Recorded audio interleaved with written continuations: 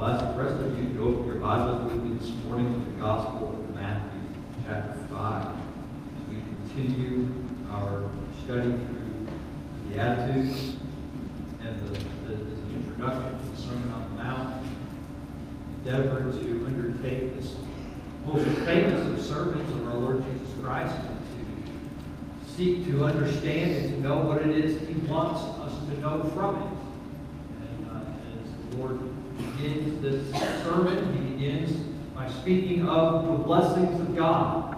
He speaks to us in a manner, and as He spoke to His audience, in a manner that was really unexpected, in a manner that would grab their attention. Because He speaks to them of the blessings of God in ways they had not heard of previously. People tend to think of God's blessing on being that which is found in abundance, and that which is found in having a lot of things, having wealth, having health, and people tend to think of those things as God's blessings. Not to say that they're not God's blessings, but those are not primarily God's blessings. God's blessings are found in the strangest places, as we've seen already, and as Jesus speaks to us in the Beatitudes and teaches us of this, the reality of God's favor, which is what the word blessing actually refers to. It is God's favor on us, not just God's good things towards us, but God's favor on us as reflected in these things. And of course, Jesus starts off with these things that are unexpected in such a way that we might be able to understand, or rather, that our attention might be drawn to, that we might understand that being in the kingdom of God may not be what we anticipate. It may not be what we expect. God's blessings may not be what we've always thought they were, but they may be something different entirely. And Jesus begins to speak to us about what it means to be a part of His kingdom. What it means to have the character of a Christian, or the character of a person who follows after God. We would say the character of a Christian, true Christian character. And so these are the things that Jesus is speaking about. And He was speaking, of course, contrary to popular opinion, as I've already said. It's something that even as we look at this, it's meant to challenge us. It's a challenge to us, not just in contrast to popular opinion, but also even among the churches. As Jesus speaks against expectation, against tradition, against commonly held convictions, in order to provide a better understanding of who God truly is and how He works in the lives of those who are pursuing Him. See, Jesus didn't speak in reference to some personal philosophy, but Jesus spoke with all the authority of heaven behind Him. Jesus didn't speak in just a way that was different. I mean, you can go anywhere and hear people talk about something different than what you're used to, right? I mean, people have all kinds of crazy ideas about stuff. It doesn't mean they're right. But when Jesus spoke, He wasn't just speaking for the sake of being different. He wasn't just speaking from a place of personal philosophy. He wasn't just speaking as somebody who had different ideas, but He was speaking as God in the flesh. He was speaking truth. He was speaking with authority. He was speaking with power in order that we might know who He was, but also that we might know what it means to be in a right relationship with our Heavenly Father. And as Jesus begins this sermon with these, what are called the Beatitudes, these first 9 phrases here that speak of God's blessing, He does so in such a way as that we might be changed by what we hear. See, these are not merely suggestions of how we ought to live as a Christian. These are descriptions of what the Christian life is supposed to look like. This is supposed to be a description of the experience of the Christian, the character, the attitudes that we possess ought to be reflected in this as we are found in Christ. So it's something that we really need to pay attention to, because it is a point of a personal examination, and it is a point of helping us, or to bring us, rather, into a closer relationship with our Heavenly Father as we seek to know and serve Him better. I want to ask you to stand with me this morning as we read from God's holy word. Matthew chapter 5, I'm going to read the entirety of this from verse 1 through verse 12, but our focus this morning will be on verses 6 through 8. Matthew chapter 5, beginning in verse 1. When Jesus saw the crowds, he went up on the mountain, and after he sat down, his disciples came to him. He opened his mouth and began to teach them, saying, Blessed are the poor in spirit, for theirs is the kingdom of heaven. Blessed are those who mourn, for they shall be comforted. Blessed are the gentle, for they shall inherit the earth. Blessed are those who hunger and thirst for righteousness, for they shall be satisfied. Blessed are the merciful, for they shall receive mercy. Blessed are the pure in heart, for they shall see God. Blessed are the peacemakers, for they shall be called sons of God. Blessed are those who have been persecuted for the sake of righteousness, for theirs is the kingdom of heaven. Blessed are you when people insult you and persecute you and falsely say all kinds of evil against you because of me. Rejoice and be glad, for your reward in heaven is great. For in the same way they persecuted the prophets who were before you. Heavenly Father, as we approach your word this morning, I ask that you would continually open our hearts to receive your truth. That you would speak to us clearly. And that you would give us boldness to respond. So that you, O Lord, could be glorified. And that we would be forever changed by your word.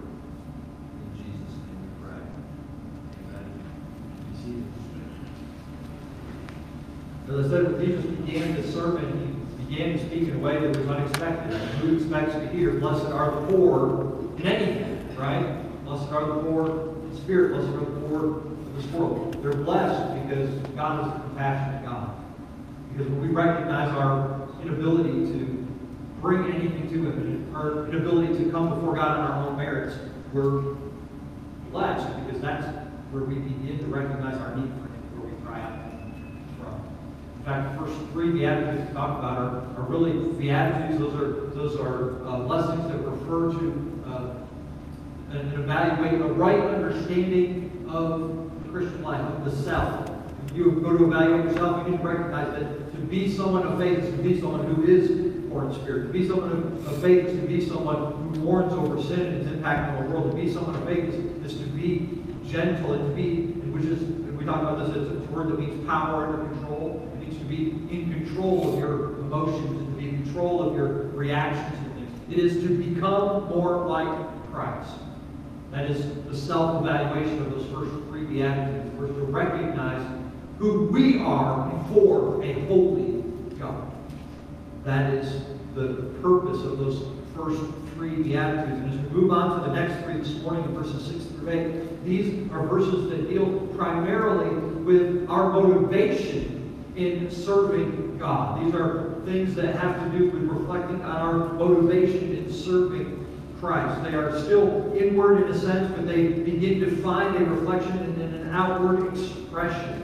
They are, now of course I want you to understand, I'm giving you these divisions, self-evaluation, motivation for service, and the last two are going to have a different defined thing. Understand this, when Jesus did this, I don't necessarily think He meant for them to be divided up like this, but it just helps for the purpose of our study to kind of focus and look at it. Because every one of these Beatitudes is important in and of itself. We need to understand that. And some of the ones that aren't right next to each other are related to each other. I mean, if you think about it, being gentle and being merciful and being a peacemaker all have very similar themes, although they're located in different sections of these Beatitudes. But we approach this from a sense of trying to understand a unity in the things which Jesus is speaking, because He does give them in a very specific order for a very specific reason. So as we look at this and we're seeking to understand what it is He's trying to get us to understand, and as I have studied this over the last couple of months and been looking into this, these are the divisions that kind of came out of that study and trying to understand that how Jesus is working in telling us about God's favor and God's blessing over those who are rightly related to Him, are those things which find manifestation in a self-evaluation, find manifestation in the motivation for our service. So as we look at these, I want you to keep that in mind as a unifying theme, rather, of these next three Beatitudes. Because Christ is seeking to help us understand what it means to be like Him. Okay? All of these have that in common. One unifying theme of all the Beatitudes. This is what it means to be like Christ. To follow Christ is to become like Christ. To love God is to love His Son. To love His Son is to be like Him. And so, as we're seeking to be like Him, and we're looking at our motivation for service, the first thing that He tells us here in verse number 6 is, "Blessed are those who hunger and thirst for righteousness, for they shall be satisfied." That is, that a Christian, a true Christian, someone who is being conformed to the image of Christ, ought to desire righteousness. That is what hungering and thirsting for righteousness is. It is a desire for those things which are righteous. Have you ever been really, really hungry? Like you haven't eaten in days, and your stomach is just it just won't be quiet. It's aggravating you. It's talking to you. There's nothing you can do. You just want something to eat. Or you've been so thirsty that you can't even form spit in your mouth. I mean, you just need something to drink so desperately. It creates, when we're without those things which are necessary for life, it creates a longing in us that those things be provided to us. Well, for somebody who's rightly related to God, there is a longing that exists within us that cannot be satisfied apart from God Himself. And so He tells us that there ought to be within us a longing, a desire for the things of God, for righteousness. That is the things that are pleasing to God and for God Himself, who is the personification of righteousness. Now, we all know that we're not even as Christians, we're not as desirous of the things of God as we want to be at all times. But when we look at this reality, hungering and thirsting for righteousness, if you don't identify with that at all, you don't have any relationship with God. God creates in us, when He changes us, different desires. So when Jesus says, "Blessed are those who hunger and thirst for righteousness," there ought to be something in your heart that says, "Yes, I want that." Even if you're falling short of it, there ought to be something in you that says, "Yes, I want that. I hunger for righteousness. I thirst for righteousness. I hunger and I thirst for God Himself." And if that's not the reality of your heart, if you can't identify with that, you've got a problem in your relationship with God. We need to hunger and thirst for those things which are pleasing to God, but also for God Himself. We need to long for what is right in His sight, which is righteousness. All righteousness is that which is right in God's sight. That is righteousness. And of course, it's a longing for that. So it's a longing for that which pleases Him, but it's a longing for that Himself. In 2 Corinthians 5:21, we learn that God has made Him, Jesus, who knew no sin, to become sin on our behalf, that we might become the righteousness of God in Him. You see, God saves us to make us righteous. Now we are, at the moment of our salvation, at the moment we profess genuine saving faith in Christ, we are declared righteous before God. Our sin is wiped away, our guilt is removed, and we are adopted into God's family. We are declared righteous. But in a very practical sense, we are not righteous. In a spiritual sense, we're declared righteous, but in a practical sense, righteousness needs to be worked into us. God is working into us. He's declared the reality of us, and then He begins to work in such a manner so that what has been worked into us might find an outward expression through us. So righteousness, we are made to be righteous, right? I mean, God made Him to be sin for us so that we can become what? The righteousness of God in Christ. So God's conforming us into the image of Christ that we might become righteous in Him, that we might be pleasing in His sight, that we might do the things which honor and glorify our Lord and Savior. That's the idea here. The hungering and the thirsting for righteousness is that desire to live out what God has declared about us to be true. If Jesus comes along and says, you are righteous, don't you want that to be the reality? I mean, you don't want God to tell you that you are something and then fail to live up to what He's told you you are. So we're looking for the manifestation of righteousness to come through us in our deeds. But it's not just about actions either, as I said before. It is the longing for God Himself, because God is the manifestation of perfect righteousness. The natural outcome of a right relationship with God, of course, is a longing for that which honors Him, but it is only fully experienced in the pursuit of God Himself. And it is only because it is only in God Himself that we can truly be satisfied. And that's the promise that He's given us. Blessed are those who hunger and thirst for righteousness, for they will be satisfied. That word satisfied, it means to be filled to the full, to be gorged. Right? Y'all, anybody eating at a Chinese buffet and just get to the point where you just can't move afterwards? I mean, you're more than satisfied, right? But that's the idea here. I mean, if you're hungry and thirsty for God, if you're hungry and thirsty for the things of God, He says, I'm going to give you what you want. Now, he gives us a little bit through life. He gives us more and more of Himself as we go through life, as we're pursuing Him. He gives us Himself through His Word. He gives us Himself through His church. He gives us of Himself through the relationships He brings into our life with other believers. He gives of Himself as we grow in faith and understanding.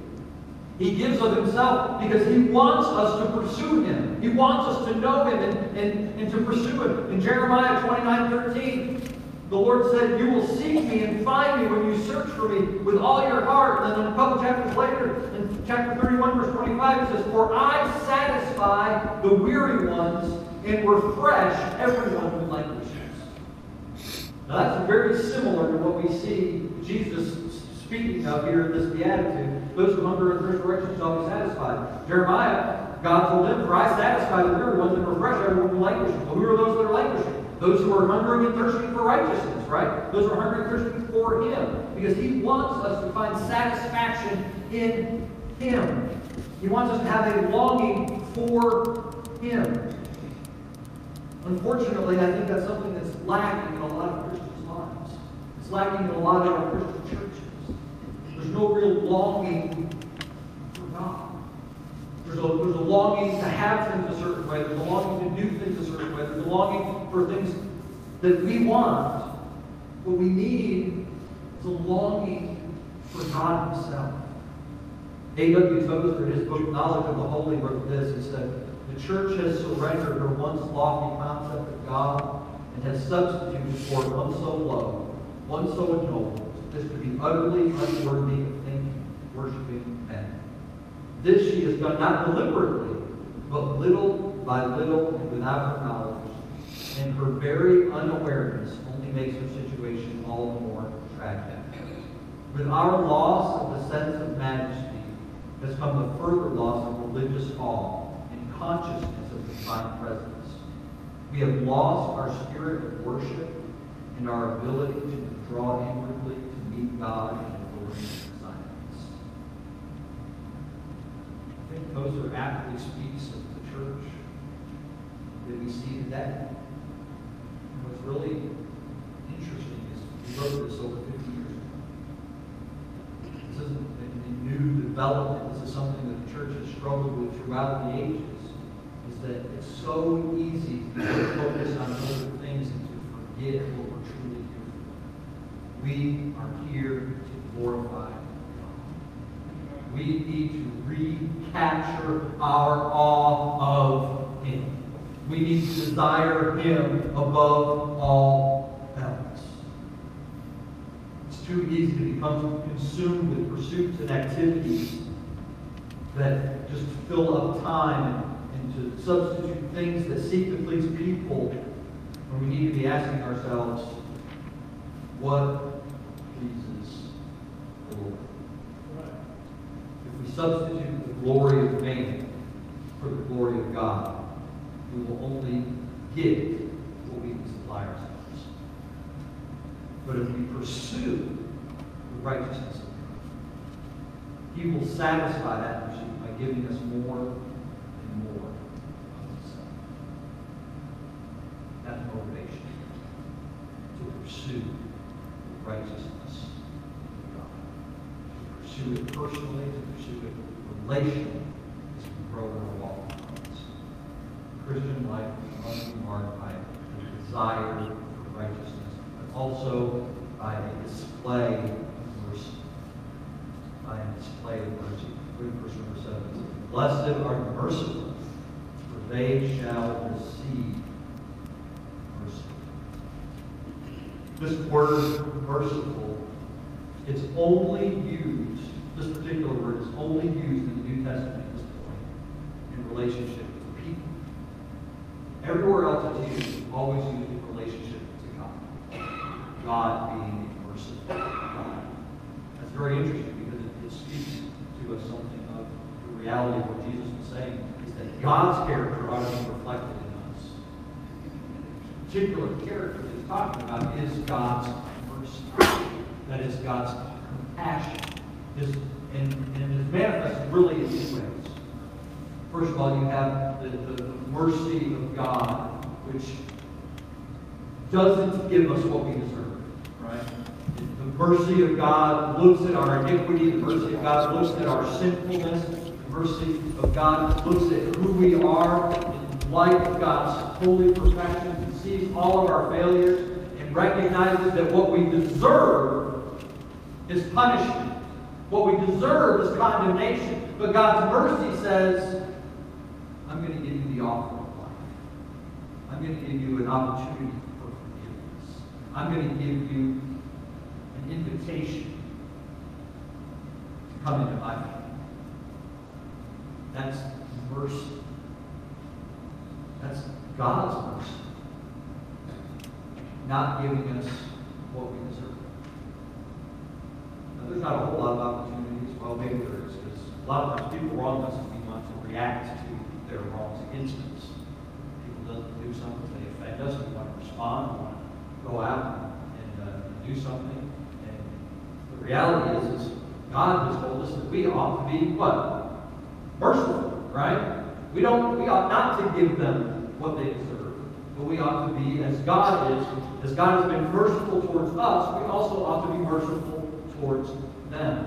In Matthew 18, Jesus tells a parable of a slave who owed his master an immense amount of money, an unbelievable debt that he could not repay. So the slave goes to the master and he begs for mercy, right? And the master ultimately forgives him. He says, listen, I'm going to forgive the debt. I'm going to forgive it, go in peace. And then the slave goes out and he finds a fellow slave.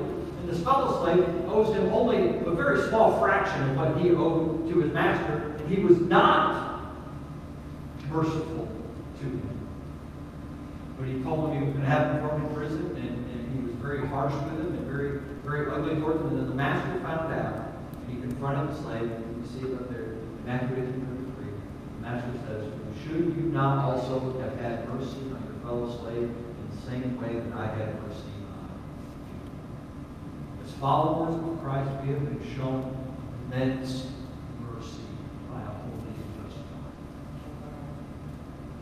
And in consideration of that mercy, we ought also to be merciful, offering forgiveness, and demonstrating kindness to the most undeserving of offenders. This isn't showing kindness to people who are kind. This isn't showing goodness to people who are good. This isn't doing right to people that you like. This is doing good to those people. First of all, to those people who have offended you. It's doing good to them. But it's also doing good to people who you recognize are in a very difficult place.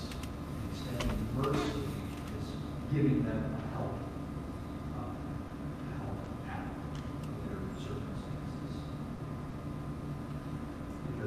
God has seen us in our circumstances and been merciful to us. I mean, after all, who here hasn't violated God's commands? And all of us us at one time or another have told a lie, dishonored our parents, forsaken the holiness of God's name, have taken something that wasn't ours, have lusted after somebody. And all of these things violate God's holy commands. So, if you were to stand before God as judge, what's the verdict going to be? Guilty. What's the penalty going to be? Death. Not just once, but for every violation. But thank God for Jesus Christ, who is our advocate. That is, He's our attorney in the court of heaven. Jesus comes and stands not only as our representative, but in our place. He says, I paid the penalty for this one.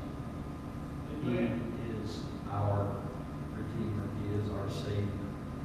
He has not given us what we deserve, but He gives us freedom. God can't simply, sometimes people struggle with the idea that God has to punish sin. Because a lot of times when we think of forgiveness, we think we just have to overlook it. We think we're forgiving somebody, we're just overlooking what they did. We're just kind of trying to move beyond it. So if God's forgiving, then He ought to be able to move beyond what we've done that's offended Him.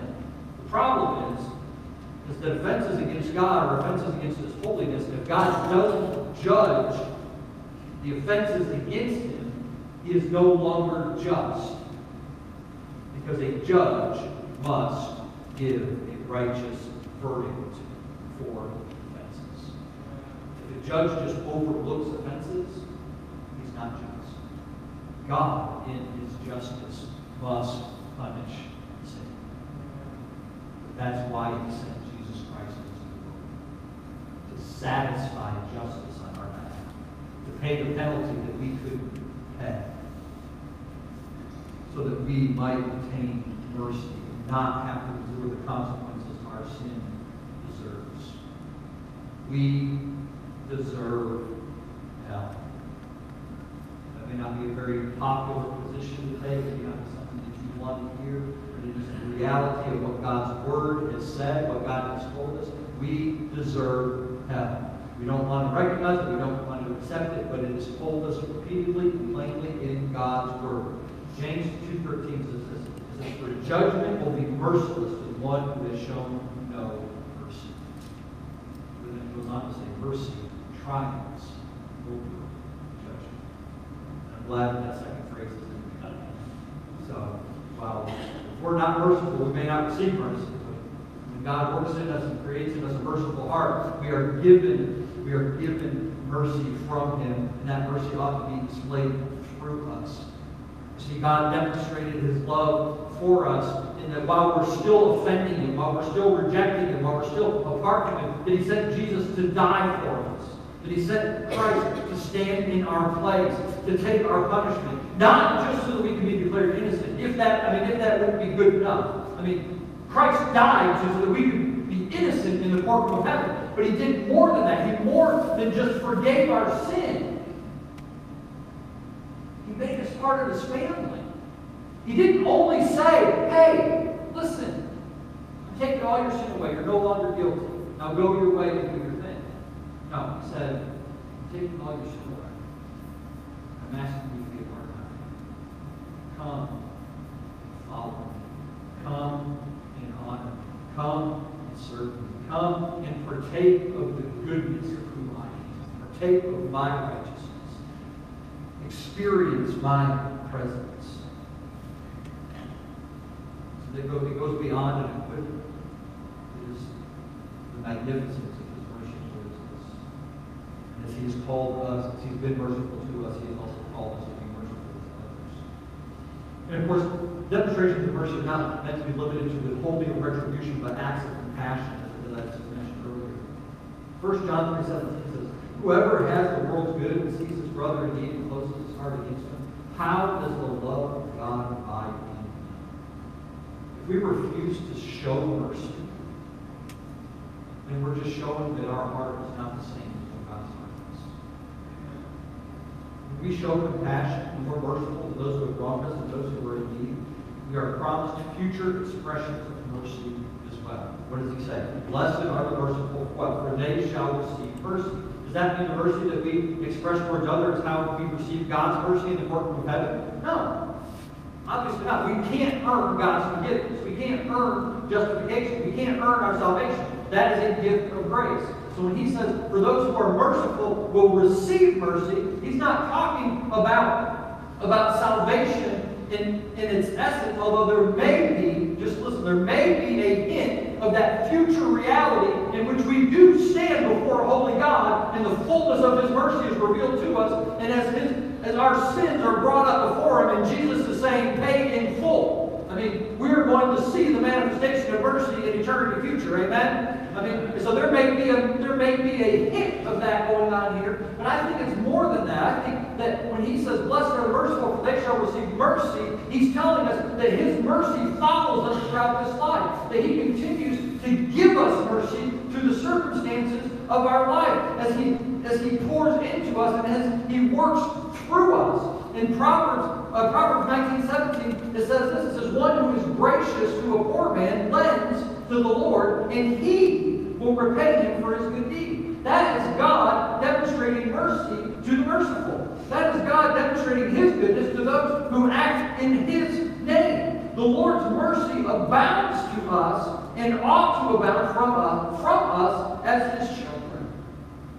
So we are called as his children, first of all, to desire righteousness. We ought to be motivated with the desire for righteousness, but we also ought to be motivated with the desire to display mercy, to be merciful as he has been merciful to us, as a testimony of his goodness and grace. So we desire righteousness, we display mercy, but we also must demonstrate pure motives. Look at verse number 8. Blessed are the pure in heart, for they shall see.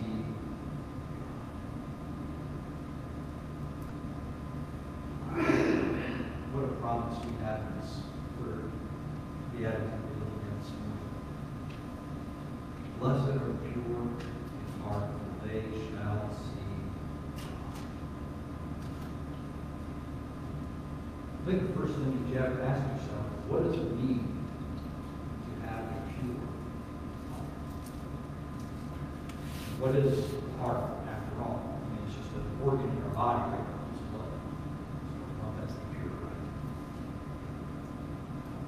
In the Greek, the heart was not only the center of emotion, most often used today, but it's also the center of thought.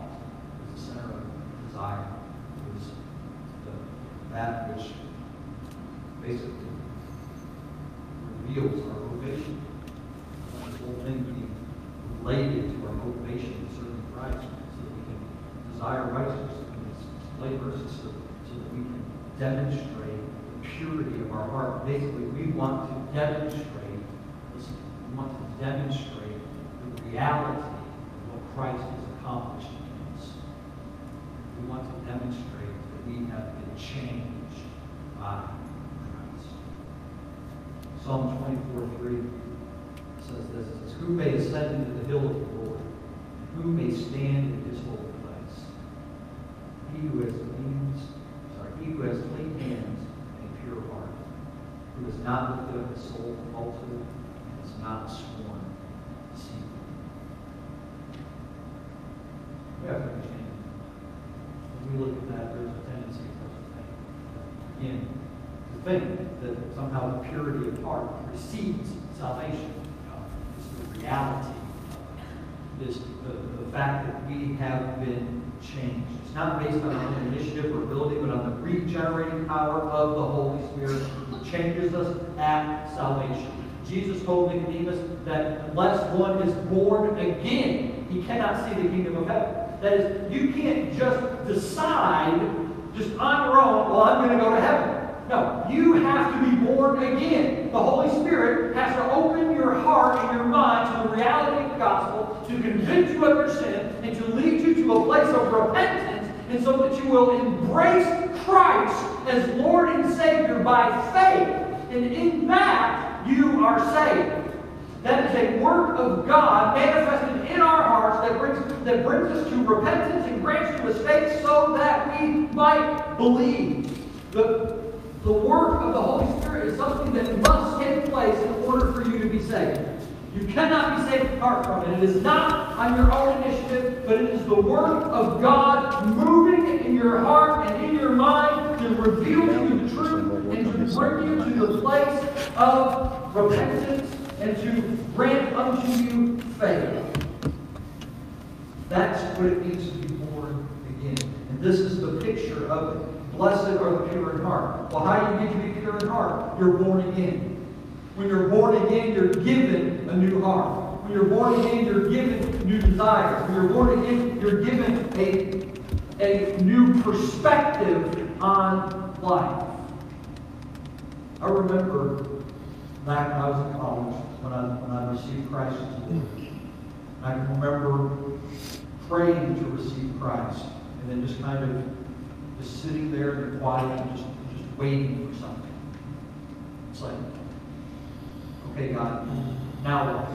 I was waiting for something spectacular, something just that was going to move the whole heaven and earth, and I waited. And there wasn't anything super spectacular. There wasn't anything just earth-shattering that happened. But it was in the days and the months that followed that I began, as I trusted that what God said was real and that I had believed in Him and I trusted Him. And I began to recognize He had changed me. There was things happening in my life that I was coming under conviction over, and there would be things that happened, and I just would automatically know that doesn't please the Lord. I would not do that. And I had this growing desire in my heart to understand what His Word was. And I had this growing concern in my heart for the people around me that didn't know what it meant to be saved. And I had a growing desire to grow in my knowledge and understanding of who He was and what He did. Now, I'm not saying I didn't struggle. I'm a completely imperfect person. But God had given me a new heart. He had given me new desires. He had given me new perspective. He had given me a new motivation. That's what it means to be pure in heart. To be motivated by the things that please God. And what does He tell us is the blessing for pure heart? Of course, we are blessed. We have God's favor. But what is it? Blessed are the pure in heart, for they shall see God. Now, if you've been born again, that is amazing reality. And we look forward to it. We want to see God. We want to see our Savior face to face. We want to embrace Him, and we want to know Him in that capacity. But for someone who hasn't been born again, what do they care if they see God? There's no desire there to see God. There's not a whole lot of desire for God to see them. Matthew Henry writes, he says, what pleasure could an unsanctified soul take in a vision from the vision of the Holy God? As He cannot endure to look upon their iniquity, so they cannot endure to look upon His purity. Nor shall any unclean thing enter into the New Jerusalem, but all that are pure in heart, all that are truly sanctified, have desires wrought in them, which nothing but the sight of God will sanctify, and divine grace will not leave those desires unsatisfied. We get to see God. What an amazing promise that He's given us in this reality. That if you have the motivations of a pure heart before God, if your desires are pleasing to Him, if you've been born again, if you've been regenerated by the power of the Holy Spirit, you get to see God. That is an amazing truth. Now, having a pure heart doesn't mean that our motivations are always what they ought to be. We're still here. We still struggle. But we recognize the reality of changes in Christ. We recognize that we want to be like Him. And we want to know Him. And we want to see Him. Until that time, your heart ought to be longing for that day. As we are being formed from one degree of purity to a greater one, even as we are being formed into the likeness of our Lord and Savior Jesus Christ. kingdom will be expanded through our intercessors. Blessed are the pure in heart, for they shall see God. Amen. When you think of these Beatitudes this morning, think of these characteristics of true Christianity, do you desire righteousness? Is mercy displayed in your life? Are your motives purified by Christ? Now, I don't think any of us can say 100% yes, that's me. But if you're truly saved, you ought to say, oh, Lord, I so desperately want that to be reality. I so want to express my life in such a way that I am being merciful, that I am pursuing righteousness, that my motives are pure in your sight. That ought to be our desire. If you've had an encounter with the living God, that is your desire. That is your motivation. That is what you want to do, that He might be honored through you. And so you need to ask yourself, does that reflect my heart? Or is there something missing? Have I missed out on it? I mean, maybe for the first time, you might say, yes, I want that. You might recognize, I've never had that. Or it may be that you recognize, yes, I want that. I've experienced this in part, but not in full, and I'm just longing for more. That's the heartbeat of the believer. The other one who's being moved towards salvation and needs to respond in faith and repentance today. But wherever you are, you ask yourself, do you hunger and thirst for righteousness? Do you display mercy in your life? Are your motives pure from a desire to please God? And you need to ask yourself, Lord, how do I pursue? How can I be what you desire for me in all? And respond to me. Here's the answer. Repent and believe. Every time God gives us a command, every time we want to know how to respond to the Scripture, the things that He's instructed us, we begin with repentance, recognizing where we've fallen short, recognizing our need to turn away from our failures and to turn to Christ, and to embrace Christ as our Lord, to embrace Him as our Master, to submit to Him as the only one who has authority to tell us what we ought to do and how we ought to do. That's what He's calling us to repent and believe. When you're coming to Him for the first time, you're coming to Him for the 100th time. Repent. Let's pray. Father, forgive me, Lord, for my failure, for impure motives that sneak into my life and get me off track. Forgive me, Lord, for times when mercy was needed and I have not demonstrated. Forgive me, Lord, for allowing the pursuits of this world to overtake and replace the pursuits for your glory, for righteousness. Lord, strengthen me in my walk with you, to pursue you and your righteousness above all else, to be merciful in a way that reflects your mercy, to have motives that are pure in your sight, a demonstration of life change by the power of the gospel. Lord, lead me.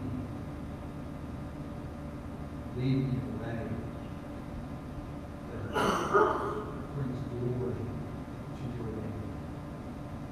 Father, for all the people that are here this morning, for all the people that are listening,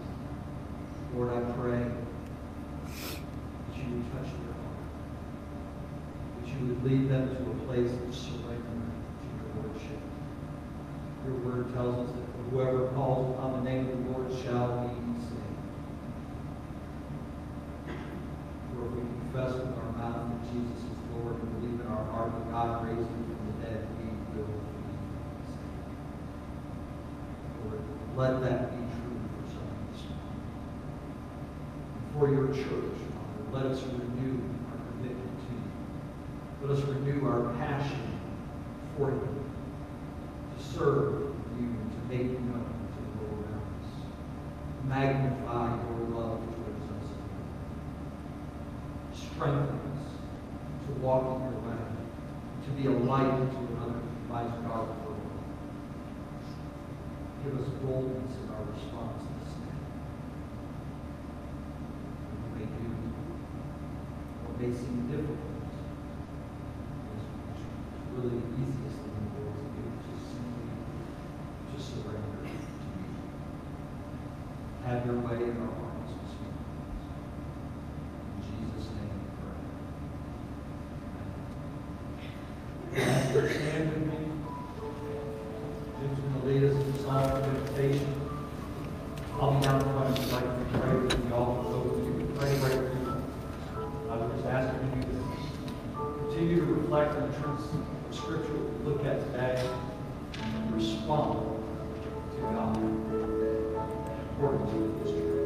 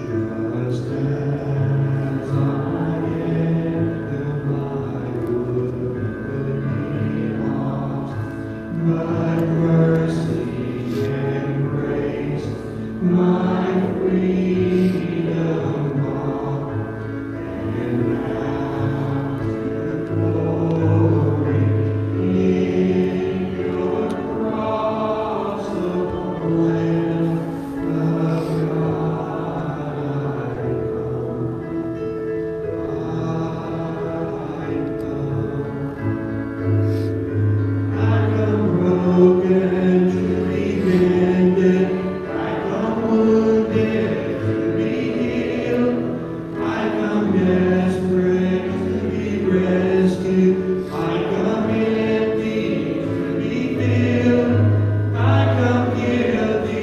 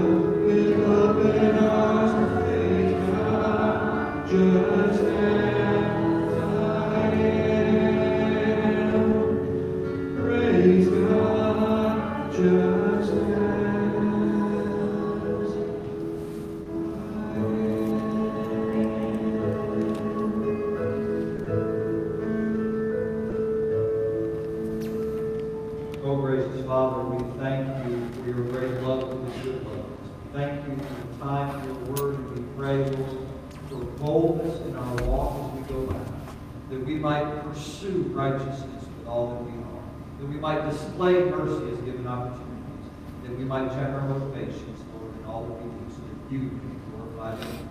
In Jesus' name we pray.